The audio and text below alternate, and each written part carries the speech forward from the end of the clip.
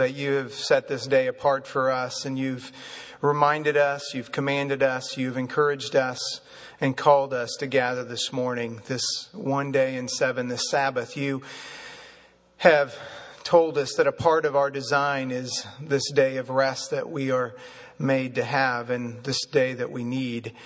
And you've called us together to be reminded of what's true, to orient our lives around the reality of the King that reigns on high, the one that is not just high and lofty, but one is near and close to his people.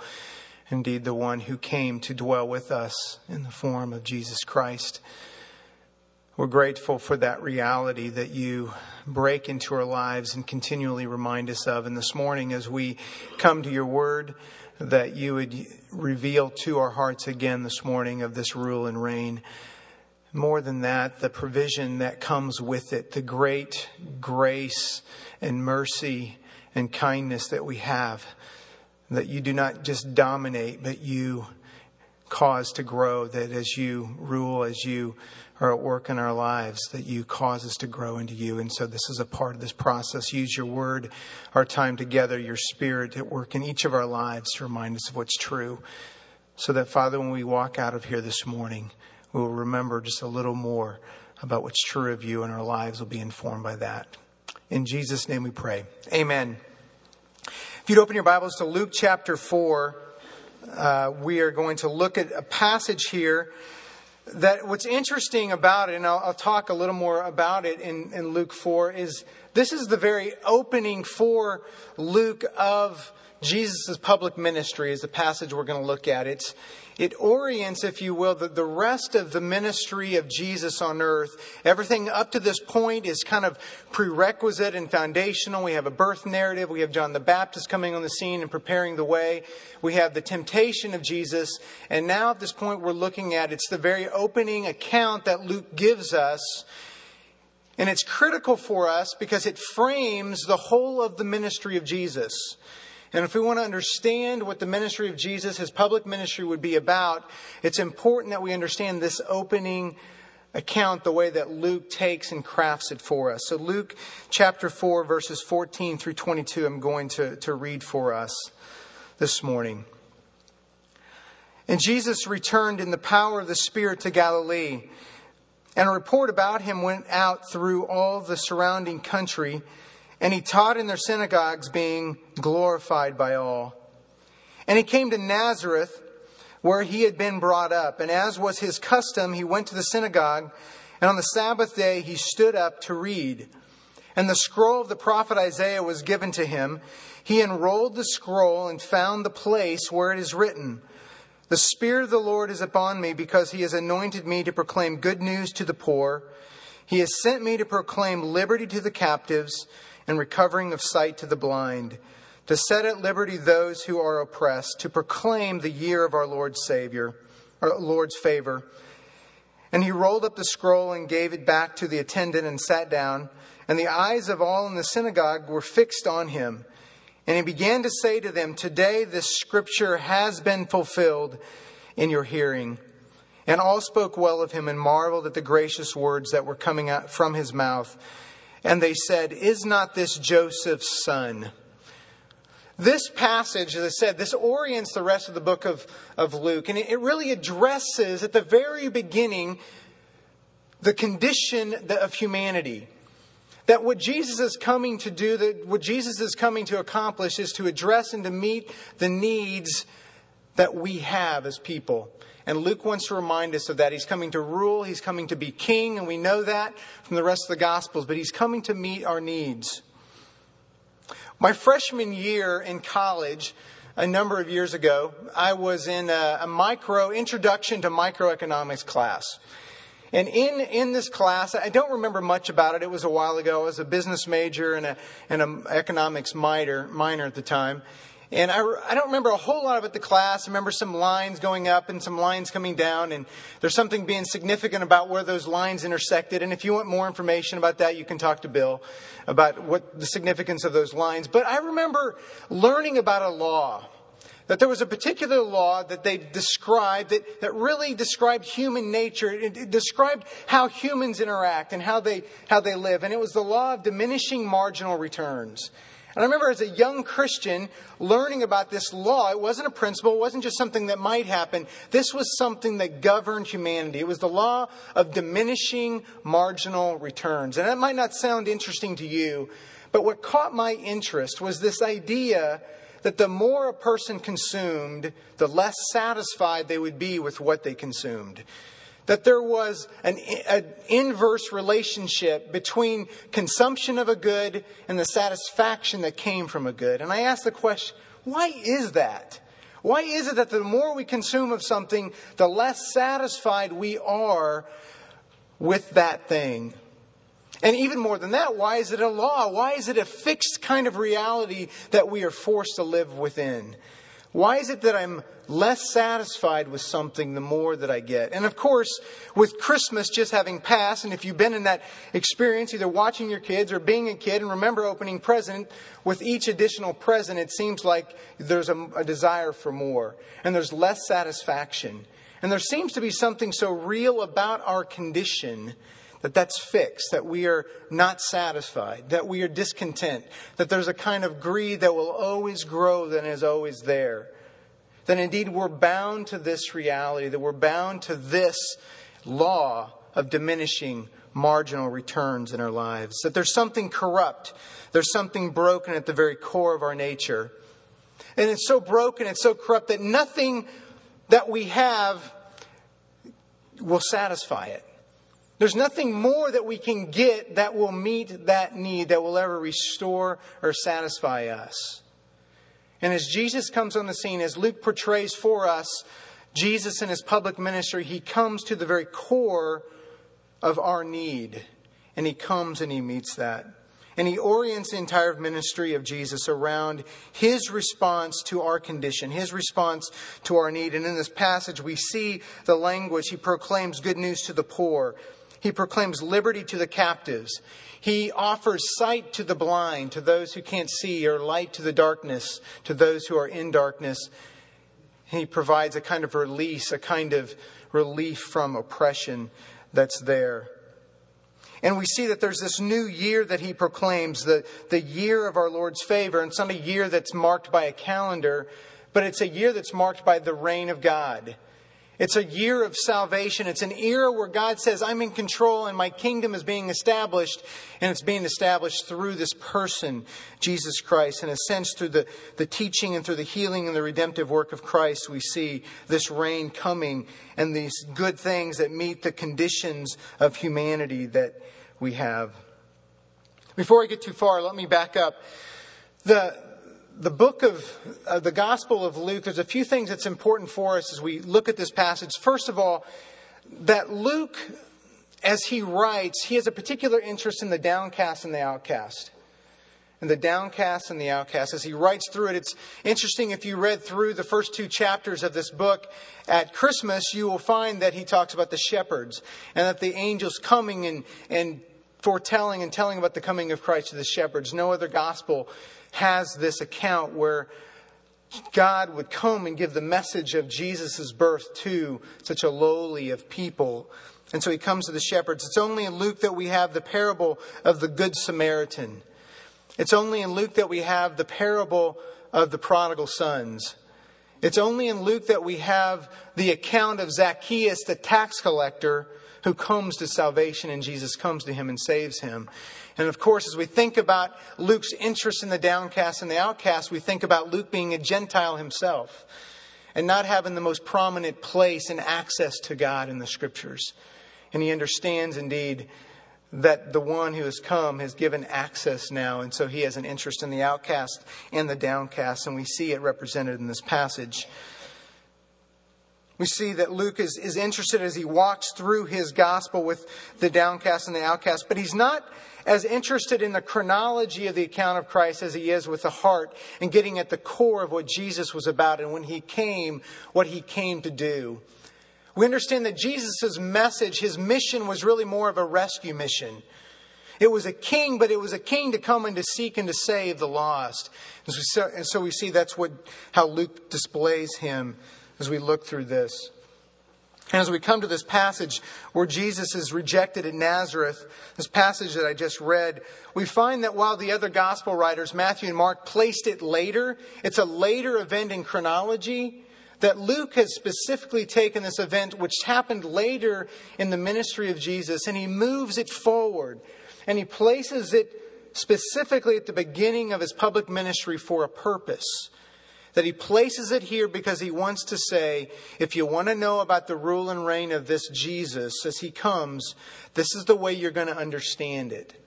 And while some critics of the Bible would read this and say, oh, this is an error, this is an inconsistency, it doesn't belong here, it belongs later in the accounts, we would misunderstand the critical key that Luke gives us understanding what Jesus is really about. It's not misplaced, it's placed here specifically because Luke says, I want you to see what Jesus is really all about. As he reads from the prophet Isaiah and he takes on the role of a servant, the servant that Isaiah foretells would take place, he says, identifies with him. Luke reminds us, this is this Jesus. And if you think about a movie, I was trying to think of one, I couldn't think of one exactly. Some movies will take an event that happens later in the storyline, and the director on purpose will take that event and will place it at the beginning of the movie. And as you watch the movie, that you see the event, and the reason that it's there is because the information that you need to understand the rest of the plot line, he wants to give you at the beginning, and that's kind of what Luke does in this passage. He says, I want you to know the plot line. I want you to know that where this is going, and so I'm going to take this event which happened later, I'm going to place it at the beginning, and so that you can understand what Jesus is really all about. So we can really understand what his mission was and what his rule and his reign looks like on earth. Verses 16 and 17, we see he shows up in Nazareth. He comes. We're told that this is the place that he's brought up. That as was his custom, he comes to the synagogue to worship. It's a habit for him to come and to worship at the synagogue. It's a good challenge. It's a good reminder for us as well. But he shows up, and he apparently was a guest speaker. And he shows up and he is asked to read and to teach, and that was not unusual in that day. Oftentimes when I return to my home church in northern Missouri, I'll be asked to say something or to pray or do something completely out of the ordinary. And every time I go, I either have a sermon prepared or a prayer ready or something, because I know I'm going to be asked to do something when I show up there. Jesus was prepared as he comes. He's given the scroll of Isaiah. It appears that he takes the scroll and he chooses specifically the passage, that he has the prerogative to choose the passage he reads. And he reads from Isaiah 61. And there's kind of a matrix of verses here that are put together that remind us of the servant that Isaiah talks about. So Jesus shows up and he reads in verses 18 and 19. And essentially what we have here is he explicitly identifies himself as that servant. You remember the servant songs that Bill preached through during Advent in Isaiah 40 through 55. So a whole section in there that talks about the servant who would come, the servant who was the king, who would come and who would die. Jesus explicitly identifies himself as that servant, that one who was foretold some 700 years before. And he says, I am he. I am the one that Isaiah talked about. And he shows up and declares that. Essentially, these two verses that he quotes from Isaiah are a kind of encapsulation of the ministry of this servant. That these two verses kind of distill chapter 40 through 55 and remind us, who is that servant? He says, this is what the servant will do. And it describes the good news to the poor and liberty to the captives and sight to the blind. There's other things as well that's a part of that. But Luke for us reminds us that this was what this servant would do. And Jesus tells us and identifies with him. And then you see in verse 20 and 21, he rolls up the scroll. He gives it back to the attendant. He sits down. And in this culture, sitting down was the place and point at which he would preach. And so they were anticipating the message at this point when he sits down. And it's at this point that he gives them nothing that they would expect. That everything was normal up to this point, everything was ordinary, but at this point he turns the table on them. At this point he says the extraordinary thing when he says, today Upon your hearing, this passage has been fulfilled. This day, this point in time, as you hear this passage that was foretold 700 years ago is fulfilled in your hearing. That I am the servant of the Lord who's bringing the good news of the kingdom. By my presence here and by my reading of this passage, God's rule and reign has come. And you are experiencing all that means. And so if you can imagine these people, what they would hear, they were astounded. Go, what is this that he's saying? It's a passage we're familiar with, but now he's saying that it's fulfilled, it's completed. And they understood exactly what he was saying, but we see that they did not believe. They did not get a hold of, they could not accept what he was saying as much as they would have liked to. And you can read on the rest of this account where Jesus interacts with them, and really there's a rejection that takes place in Jesus, and they want to kill him. He walks away and escapes. But the question I want to ask as we look at this passage, as we ask the question and we consider our own condition, that we're bound to sin, what is the good news that Jesus brings? How do we understand what this good news is? And if the good news of the gospel is that the rule and reign of God has come, when Jesus comes and throughout the rest of the Gospels, we see that he says, this is the good news. The kingdom of God is here. It's present, and it's present in me. The question we want to ask is, what does this rule and reign look like? Because in this passage, what we have is the content of the gospel. If the good news is God is ruling, what's the content? What does that mean for us? What does his rule look like in our lives? What does it mean that when he comes and sets up and establishes his kingdom, what does that mean for us? And this is a picture, these two verses in 18 and 19, these quotations from Isaiah chapter 61 and 58 for us is a picture of what God's rule and reign looks like. It's a picture for us of the great news that God is in control, that he is in charge. And there's two things I want to point to. The first is that there's great provision for us in his rule and reign. He comes not just to dominate, but he comes to provide and to meet our condition. That a part of what his work is, a part of the role of his servant, is to provide something that we do not have ourselves. It's to meet a need that we cannot meet ourselves. To meet the depth of a need and to meet a breadth of a need that's there. The second thing I want to look at is the implications of this rule and reign. The first is provision, a privilege. The second is implication, a responsibility that we have. I have a 16-year-old son who's just entered a new era in his life. He has that thing called a driver's license. And with the driver's license comes a great blessing, a great privilege with this new reign, this new era that in his life, a freedom that he has to drive. However, a part of being a parent is saying there's a great new privilege you have now with this little card called a driver's license. But there's a great responsibility you have. There's a new kind of responsibility you have to live in this new era. And that's called driving according to the law.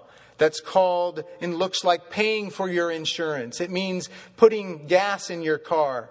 It means checking the oil in your vehicle as you drive, and on and on. You know there's responsibilities.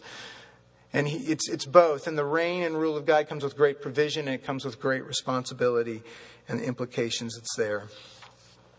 The provision that we see, one is the depth, that the provision of the gospel, we know this, we've heard this, that the provision of Christ meets the very depth of our need. He comes and meets the most critical aspect of what our condition is. He comes to us.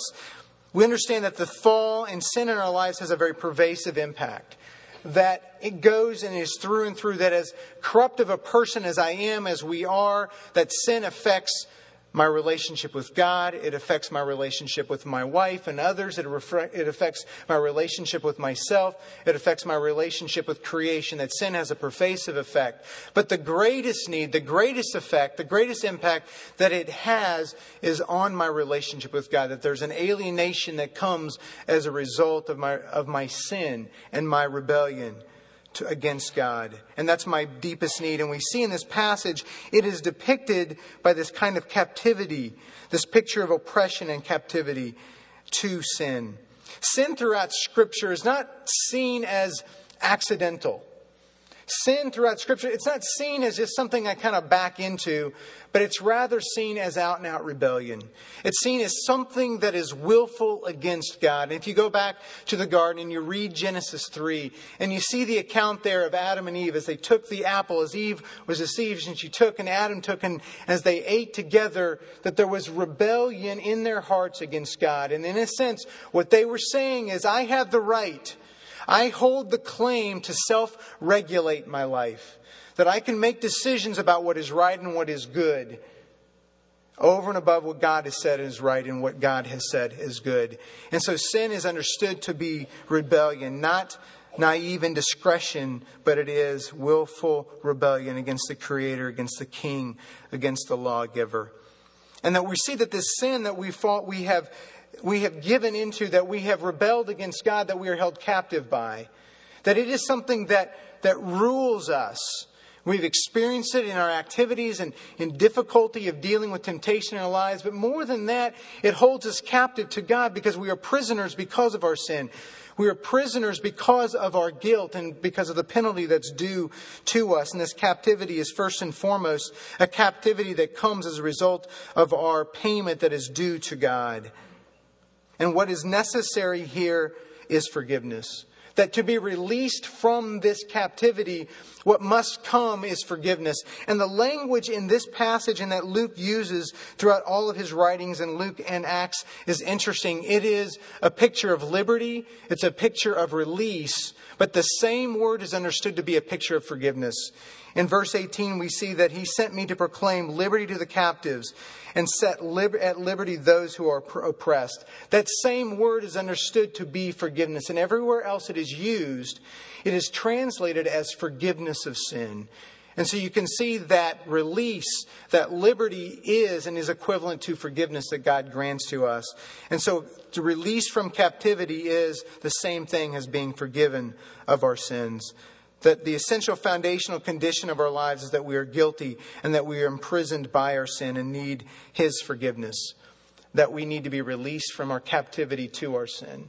Certainly behaviorally and certainly in its temptation and its hold on our lives. But even more importantly, we need to be released by God because He is the one who holds that against us because of His righteousness, because of His justice.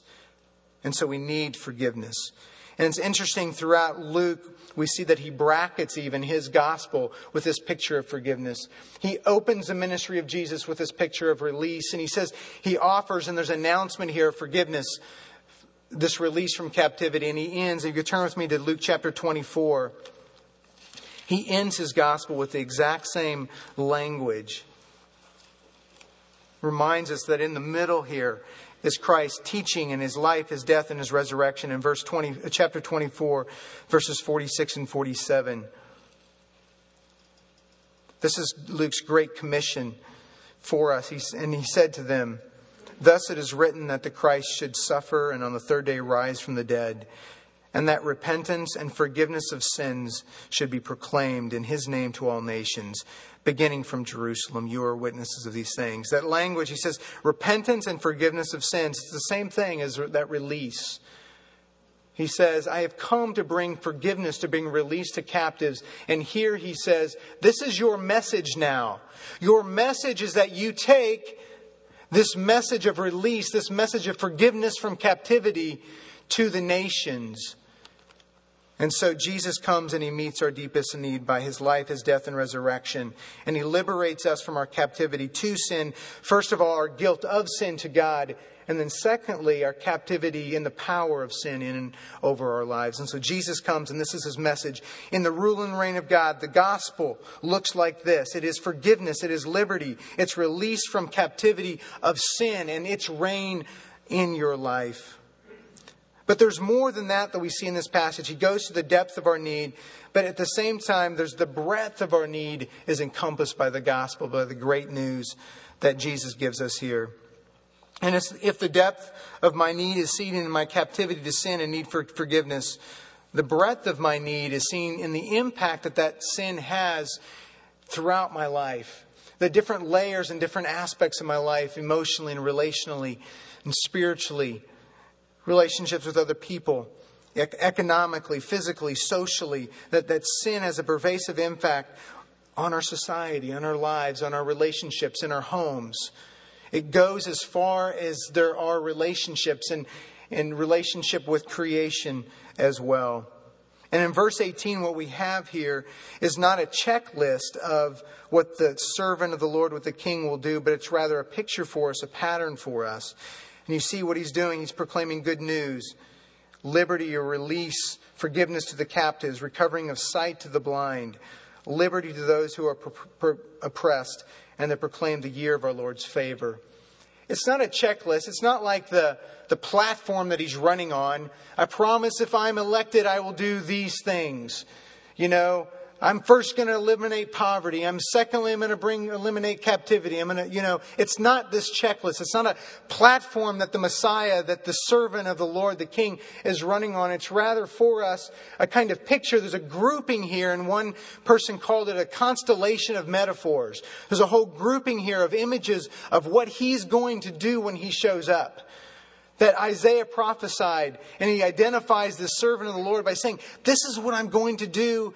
And if you remember later on in chapter 7 of this same gospel, when John the Baptist says, and he's in prison, and he says, go ask Jesus, are we to expect someone else? Are you the Messiah? And Jesus says, go back and tell him these things. He says, the blind see, the dead have been raised. And he says, the poor have good news preached to them. They are markings of the servant. But more than just markings of the servant of the Lord, of the King, they are a reminder for us of this great news of what God's rule and reign looks like. That it comes and encompasses the breadth of our need. But of course, the question we ask when we think about poverty and captivity and blindness and oppression, do these refer to something to be taken literally or symbolically? Do we understand poverty in a financial way, an economic way, or is it in a spiritual way? Do we take these literally or we take them symbolically? And of course, you know the answer to the question is yes. We take them to understand that it's the whole package. That sin addresses and is so pervasive that the core of the disease is spiritual. That the core of the disease is spiritual, but that the outworking, the byproduct, the symptoms is real economic poverty. It's real oppression. It's real captivity. It's real blindness. It's real darkness in our world that exists and in our lives and in our society.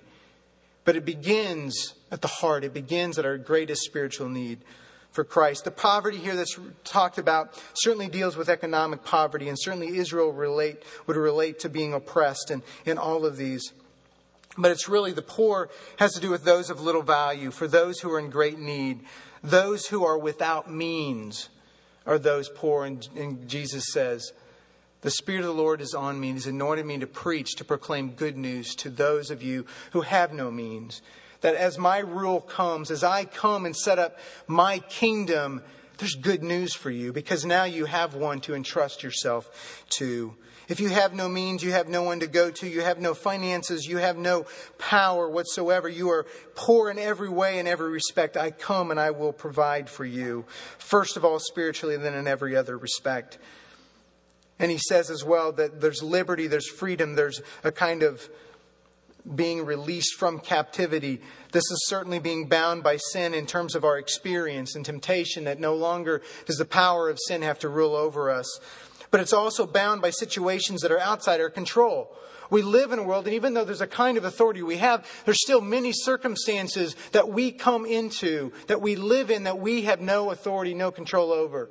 And he says, I'll release you from them, and I'm going to be king even over those circumstances. I will be king in your life, and I'll rule even in those circumstances where you have no control, where there is captivity. And for us, there's a myriad of things that we are captive to, right? The thing I was thinking of, certainly those who are captive in poverty, it's a terrible ill in our society and certainly around the world. And I've seen it firsthand in different places I've been able to travel. But I think about our culture as well. In our society, we are held captive by a great many things too. Not the least is our own affluence. We are captive to the opportunity that we think money and affluence and materials can bring to us. We are held captive by what we think that the next rung on the ladder can bring to us. We're held captive by the opportunity that we think our society or our job or position might bring to us.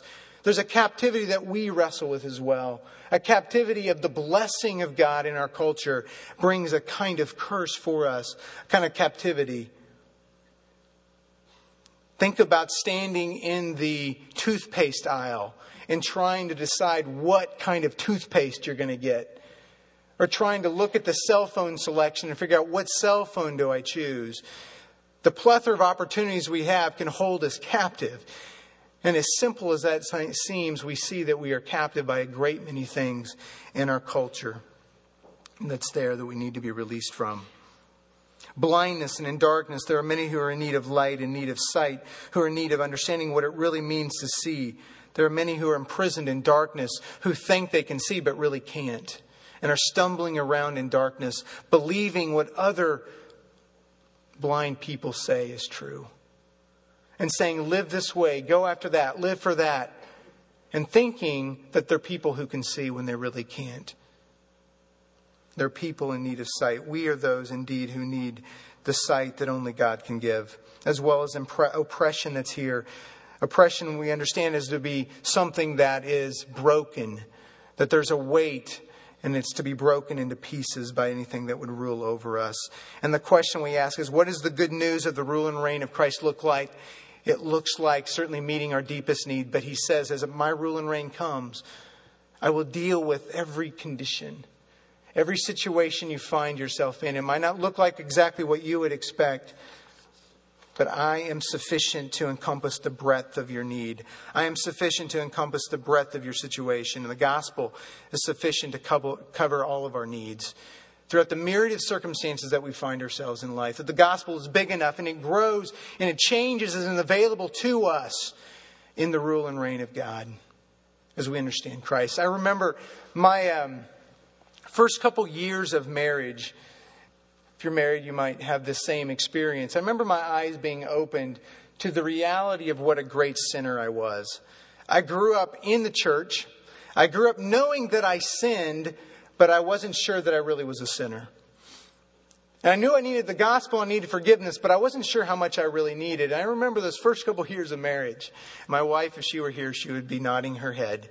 She would agree, and I still am this way. I remember seeing how selfish and how prideful, how rebellious, how contentious I could be. And I remember those first couple of years, my eyes being open and going, I need this gospel. And I was the first couple of years we were a minister, a campus minister, sharing the gospel with college students. And I still remember talking to college students about the gospel and going, I need this so much more than you do. I need to be reminded of what's really true, that the provision, that the sufficiency of this message of Christ's provision encompasses everything. And I remember seeing my need for forgiveness in my relationship with my wife. And I still do. And so the gospel grew at that point in my life, as it has throughout my life, as I've seen my need for the provision that only Christ can offer as he brings it to us and brought it to me. The question I ask you as you think about the myriad of characteristics that make up your circumstances right now. What are the things that make up your circumstances from this past year, from your lifetime? What go in there? Is the gospel sufficient? Is it big enough to encompass and to provide for the need and the circumstances you find yourself to be in? And the resounding message from this passage is that as God's rule and reign comes in Christ, it is sufficient. It is big enough. It is great enough to meet our poverty. What we lack, he has. Meets our captivity. What we can't do or free ourselves from, he can. What we can't see, he can see and enable us to see. What is oppressing us, he will bring freedom to as we entrust ourselves to him. And as we think about this upcoming year as well, there will be many more things that come that we can't even expect. We don't even know that we entrust ourselves to. And so the great news of God's rule and reign is that not only meets our deepest need, but it encompasses the breadth of our need, the change in need over the course of our lives. He is sufficient to provide for us. So that's the provision. That's the great privilege that we have. But to conclude with, there's some implications of this that's important for us. If we think about this king as he comes and he rules and he says, this is the blessing. I'm going to provide everything that you need. But guess what? There's a reality that comes with that as well. And the reality we see here is Jesus says in verse 21, he says, today this scripture has been fulfilled in your hearing. What's interesting again about that language, this is not a day you can mark in the calendar. When he says today this has been fulfilled, it is not a day that this point in time. No, this is an opportunity that they had as they heard and they saw this message to respond and to believe. There's a perpetual call for the hearers of this message to respond and to believe. It's a perpetual call to say, today this is true. Today I'm called to respond. And for us as believers, for those who have entrusted themselves to Christ, it is a perpetual reminder. Every day I get up and I remember that Christ is on the throne and I need to believe and live in the reality of that. And for those of us who don't know exactly where we stand spiritually, it's a call to us to bow the knee and to respond in faith and to believe that He is King and to entrust ourselves to Him. And so there's a perpetual call for us today, as long as it's called today. Each opportunity at the hearing, as we read this message, it's a call to us. The second reminder, as we think about this kingdom, there can only be one king in a kingdom. There can only be one king in a kingdom. And as Jesus shows up on the scene here, He claims to be the king. Now, his hearers in this case are not able to believe. They're not able to respond in faith. Indeed, they reject Him. But Jesus claims to be king, and there can only be one king. If you turn with me to Luke chapter 14, there's a parable that Jesus tells in relationship to discipleship and following Him as king that He tells. 14. Verse 31 to 33, I'm going to read. But this is in the context of His teaching on discipleship. And He says, as He reminds them to take up their cross, and then He gives them two analogies, two parables. One is the tower builder who needs to sit down and count the cost of building the tower to see if he can finish or accomplish the work. Otherwise, he'll be ridiculed for not thinking about that. So He says, here's the cost of building the tower. Here's the cost of entering into the kingdom. But then He gives this other parable that follows it in verse 31. He says, or what king going out to encounter another king in war will not sit down first and deliberate whether he is able with 10,000 to meet him who comes against him with 20,000? And if not, while the other is yet a great way off, he sends a delegation and asks for terms of peace. And this is his conclusion. So therefore, any one of you who does not renounce all that he has cannot be my disciple. He tells a story. It's in two kings, right? There's two kings here, and there's one king. He says there's 10,000 men. There's another king with 20,000 men. That's an unusual situation, right? But the one king sits down. He says, I'm going to go to war to this king. We're going to do battle. I'm going to show that I'm the real king. But he sits down and he counts the number of men that he has. And he says, I wonder if I have enough men to go and really be successful against this other king.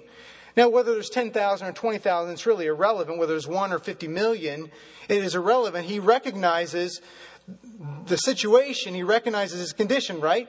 I'm not the king that I thought I was. I'm not really king of much of all, because if I go, I'm going to lose. And as he goes, he says, you know what? I'm going to seek for terms of peace. I'm going to recognize I'm not the king. I'm not all that. So I'm going to go to this king. I'm going to acknowledge that he's the real king. I'm going to say, hey, can we strike a deal here? What's the deal that we can have? Maybe I can have king with a little k and you can be king with a big K or something like that. And Jesus says, He's very clear here, right? He says it doesn't work like that in this kingdom. He says you might think you're king, but as you come against this king, you're going to recognize, guess what? You're going to lose. And then He says, what's the terms of peace? What's the terms of peace that Jesus lays out? It's everything. He says, if indeed you want to live in my kingdom, if indeed you want to be my disciple, my follower, if you want to live, it's everything. And it's certainly all of our material possessions, but it's as well the right to self-legislate. It's the right to regulate our own lives that we lay down at His feet. And we say, you're king and I'm not. And we raise our hands and we acknowledge who He is. And we say, there's one king in this kingdom. And that's an ongoing battle, is it not? Every day to say, okay, there's one king in this kingdom and I am not that king. There is one on the throne and I am not him. And so the reminder for us as we think about the good news of this kingdom, that there's one king. There's a perpetual call to believe. There's a reminder that there's one King. And then finally this, the implication for us as we look at the good news that Jesus offers. And the question I ask, I try to get my grammar right on this because I struggle with grammar sometimes. And here's the question how it should be said. For whom is this message good news? If I were in Missouri, where I'm from, we would say, where is this message? Who is this message for? Something like that. But for whom is this message of good news? When Jesus says, He has anointed me to proclaim good news to the poor, and liberty to the captive, and sight to the blind, and liberty to the oppressed. Who is that good news for? It's for those who acknowledge and recognize their true condition. For those who recognize that their condition is blind, that their condition is one of poverty, their condition is one of captivity. And to the degree that we understand our condition apart from Christ, we accurately understand where we are, then we'll grasp and appreciate the greatness of this news. See, what's interesting is that the news of a life raft in the ocean is inconsequential and irrelevant to the man who doesn't realize that he's drowning. But for the man who recognizes that he is drowning, that his condition is one of a drowning man, that news is not just life-saving, it's life-transforming. We recognize the gospel that Jesus brings here is one that for those of us, as we recognize our need, it is available to us.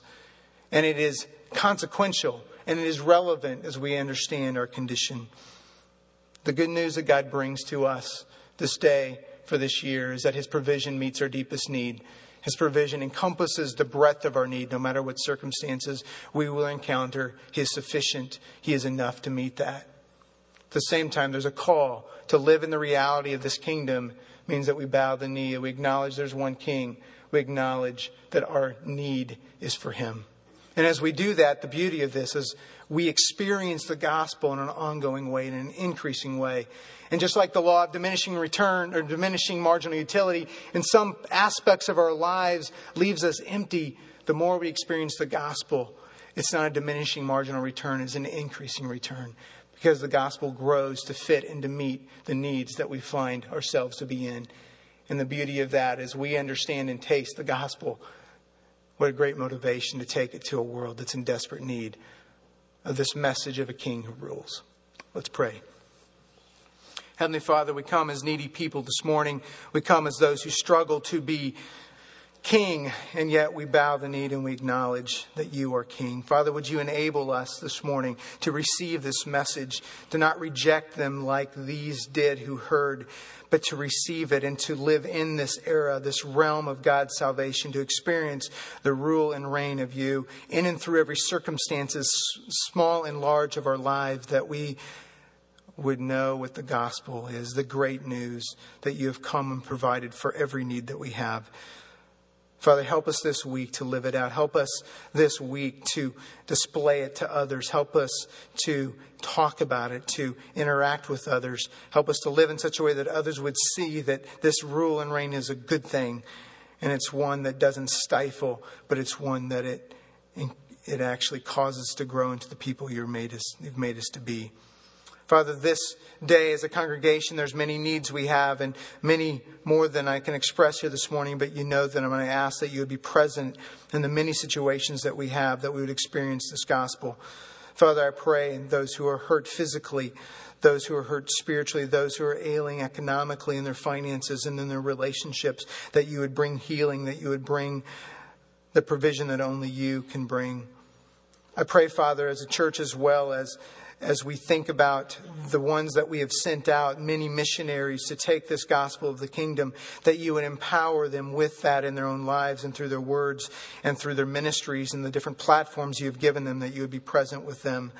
I think of Scott and Tracy Ketro in Italy. I think of Leanne Dahl in New York and Marcus Brooks, different places around the world as they bring Your rule and reign. I pray that You would be present in and through their lives. And Father, that You would enable us to love this message and to live in it. Thanks for the promise that You are sufficient, that You are enough for us. In Jesus' name we pray. Amen. I ask you to stand now for the benediction.